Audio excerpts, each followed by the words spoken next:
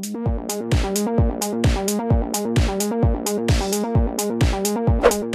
everybody. I'm Robert Wagner. Hi, I'm Darian Kimland. Hi, Chris Wilder. Three of us will be giving this week's episode of The Threat Show for the week ending October 21st, 2020, where we bring you the threats that are coming up in the news that you may not be aware of, so you can get a little bit ahead of what's going on out in the world. So we've got quite a bit of spooky threats for this week, sticking with our Halloween theme. And no joke, some of these are pretty serious. So why don't we go ahead and jump into it? Darian, what's going on with Zoom?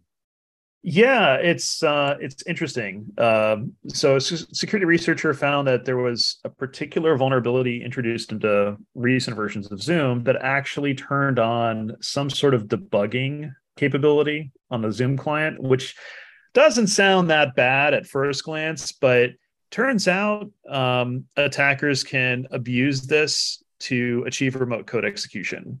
So obviously, Zoom's been great about releasing patches to their clients pretty quickly. It's just a matter of most people are kind of annoyed and defer Zoom patches quite a bit, especially if they use Zoom for day-to-day business operations. This is one of those times where you probably don't want to defer it. Right. You're right. They do actually a really great job with making sure that they find and patch these things as fast as possible. But with the widespread of this product and its popularity, force the patch if you can, depending on how you manage your user systems. Users, just patch. Go ahead and accept that patch. If you have a Zoom meeting coming up, go ahead and get into Zoom now so that it forces the patch, and then you can worry about anything else later on instead of right as you're starting your Zoom call.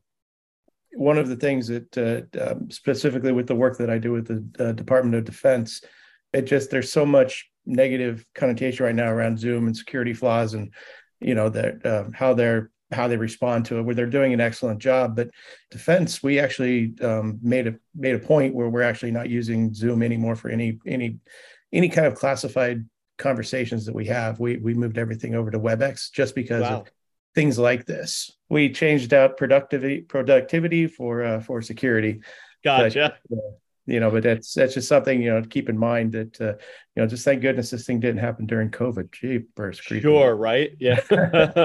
Although they had their own problems during COVID as well. They were maybe not severe.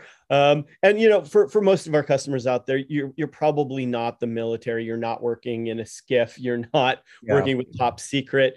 Patching should be good enough for you all. But yes, if you have mission critical top secret data, this is a consideration to make. It certainly is.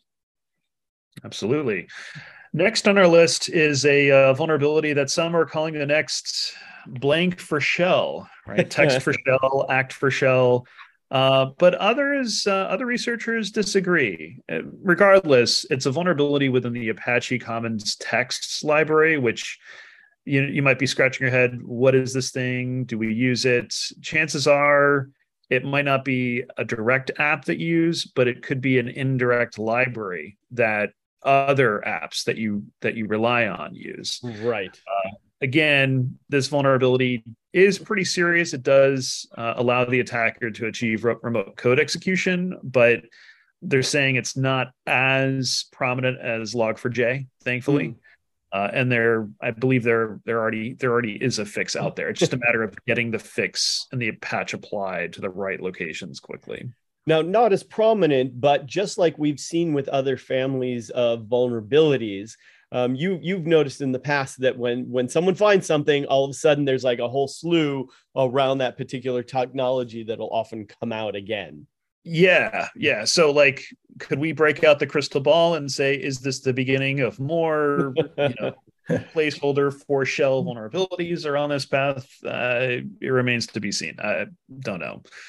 And Chris, SBOM is probably one of your better defenses here once you get past patching, to simply know whether or not you have these libraries in general, right? 100%. Yes. And that was one of the big challenges that we saw with the COVID for Java. I don't mean to keep going on the COVID theme, but the COVID for Java, which is the Log4j, One of the big takeaways we had was it's really sparked a whole new demand for SBOM, but also inventory systems and bone scanning, and like with Rapid7 and those things. And that's who picked up the CVE. So it's inventory, and then SBOM I think is probably going to be the most logical next step for I think pretty much every enterprise. Sure. And one of the hardest things for everybody. For those of you not familiar with SBOM, by the way, it's an acronym, SBOM. It stands for your software bill of materials. It's literally an inventory for your software to know what you actually have in and are using in production. So there are some free open source tools to help you get started with that. If you're a large enterprise, get something now, maybe one of those free open source tools. You may have to go to something commercial over time. Yeah, we've seen a company called Resilient do a really good job around SBOM. And they really do work well. They speak DevOps very, very well. Awesome. But in terms of kind of a starting point for guidance, we just tell our enterprise clients to go back and look at President Biden's executive order, which is effectively saying that you have to do inventory and you have to do SBOM, amongst other things. But right. Good guidance. So it's great guidance and stuff you should be paying attention to, especially with things like this coming down the pipe. Yep. So what's next, Darian? Yeah, next on our list is a unique vulnerability discovered within Microsoft Windows Common Log File System Driver layer, which it's like, okay, is this a core component? It turns out it is. Thankfully, it's not remote code execution, but it's privilege escalation. So basically what that means is if an attacker already has like user level access to a Windows server or Windows endpoint, they can use this vulnerability to achieve root level access pretty quickly. And what that means is a simple phishing attack into one of your user systems, and then this privilege escalation. And now the attacker is at a very high level account that can do a lot of damage. And you probably won't detect it because it's legit creds. Thankfully, there's, I believe, a fix available for this issue. It's just a matter of getting it deployed faster than your typical Patch Tuesday, triage. Most organizations, once Patch Tuesday comes out, they let the patch percolate on test dev systems for a while before deploying it to production, which ultimately makes sense. But in this case, they might want to accelerate that process just because of the severity of this issue. The other thing you've got working for you here is, again, just awareness amongst your user base. Tell them about stuff like this coming down. Tell them how they're likely to be subjected to it, which again is typically going to be phishing.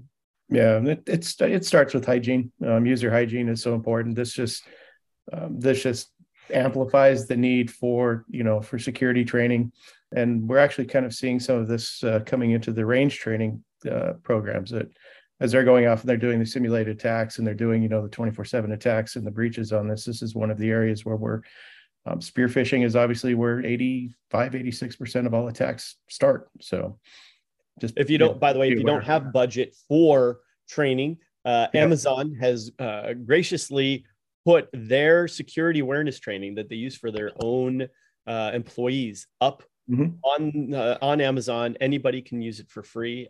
It's a really great way to get some free training for your users if you don't have any budget for it. Right. So next on our list is actually a vulnerability we mentioned, I think either last week or the week before. Yeah. Right. It's the Zimbra vulnerability that also is remote code execution. Turns out it's now been picked up by a number of different threat groups and is being used to compromise a number of Zimbra servers on the internet. We're up to 900. It's unlikely that this vulnerability will be going down right now because of just the ultimate success that it's had so far. I'm not sure what the total worldwide deployment of internet-connected Zimbra servers is, but we'll probably start achieving close to 70 to 80% of that in a matter of another month, I would say. And Chris, in your opinion, I mean, the patch has been out for a while. Are people not patching because they can't, or because they simply don't know that this is out there? I mean, 900 servers and that's only the ones that are reported, right? That's nothing to sneeze at. I think this is really more of a case, and this is pretty typical, that whenever a CVE is announced and everybody starts finding out about it, everybody goes after it. And, all the hacker groups come, they recognize that it's a vulnerability. So they try to get to it before it does get patched. So it's partly a combination of what happened with Log4j is you just didn't know what you had. And so it's hard to go find that. So again, going off and making sure that you're inventorying everything. But the other side of that is a lot of times the folks that are running the IT side don't understand what the different vulnerabilities are. So, we spoke about that last week, which is that gap between IT and security operations needs to come together. Needs to be a lot more visibility there. But this is really just a case of, the barn doors are open and they let all the horses out.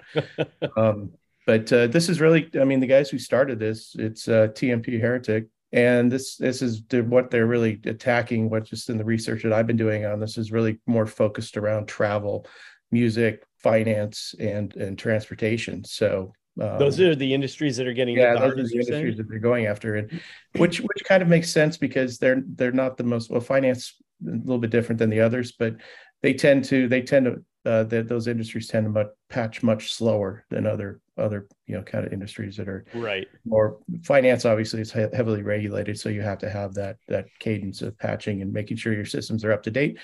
But most of the times these guys typically wouldn't be using Zimbra anyways. Right, that makes sense. And last but not least, Linux world is getting hit a little hard too. Yeah, there were not one, not two, but 5 particular nasty vulnerabilities within the Linux Wi-Fi kernel driver stack. And it was introduced, I believe, back in kernel version 5.1, 5.2 timeframe. They've already been, I believe, fixed, but it leads to the question around why the heck kernel Wi-Fi drivers should even exist in this day and age. Right. Well, there's that. Right? Yeah. Well, if for no other reason that people that love to build their kernels by hand, or at least their drivers. I was just saying one of the comments that I read about this, they're talking about, the sky is falling. There's Wi-Fi patches and kernel in Wi-Fi challenges. The thing with Linux and the Linux Foundation, what they do, they are very fast about getting patches and getting everything updated. So it's really not something terribly to be more worried about. It's just something you need to know about. Right. There's a couple of other challenges with this particular vulnerability. Most of the time, Linux is deployed certainly on production servers, which follow typical patch regimens, which is great. But I would say end networking gear that's in remote offices tends not to get patched as quickly as some of the other locations. So the main issue is just consistent patching to make sure that this issue is resolved in a timely manner. It's going to be a problem. And that's no small problem. Like you said, remote offices often don't have anybody who even knows how to patch. So unless you have some sort of mechanism to push that patch to all those remote offices, sometimes over very slow connections still, you're going to struggle with this. I haven't seen kind of too much around this vis-a-vis IoT environments as well. IoT to OT environments. I haven't seen it very much there. But again, those are also still very hard, difficult patches to make. And so it's just something that kind of goes back to understanding what you've got, from an inventory perspective. And kind of if we had a theme today, it'd be inventory and SBOM. Right. And again, there are some, to get you started, if you've got nothing right now and no budget for it, there are some nifty free open source tools out there that will help you do some basic inventory. Certainly, if you are running a vulnerability scanner against all your endpoints, that's another good place to start. Those are our threats. Chris, I know before in our prep for the show, you had mentioned that you found it very interesting how much things had blown up about some of the topics we were only just talking about last week. Yeah, especially with Zimbra and Fortinet as well. I mean, we kind of made fun of Fortinet a little bit and patching hardware, but it's kind of turned into something completely different now. It's more of a problem that, and I don't think it's something that's an active challenge for enterprises right now, but it's really something that's causing a lot of folks to call for it and say, hey, what's am I vulnerable? And so they're kind of put on the spot. So they're having to pay attention to it. Now Palo Alto has some of the same challenges and issues, and you've got Aruba. people are kind of waking up and saying, "Oh my gosh, we've got some issues here." So I think you're going to see a lot more interest and a lot more of the CVEs popping out from the hardware guys, from the iron guys.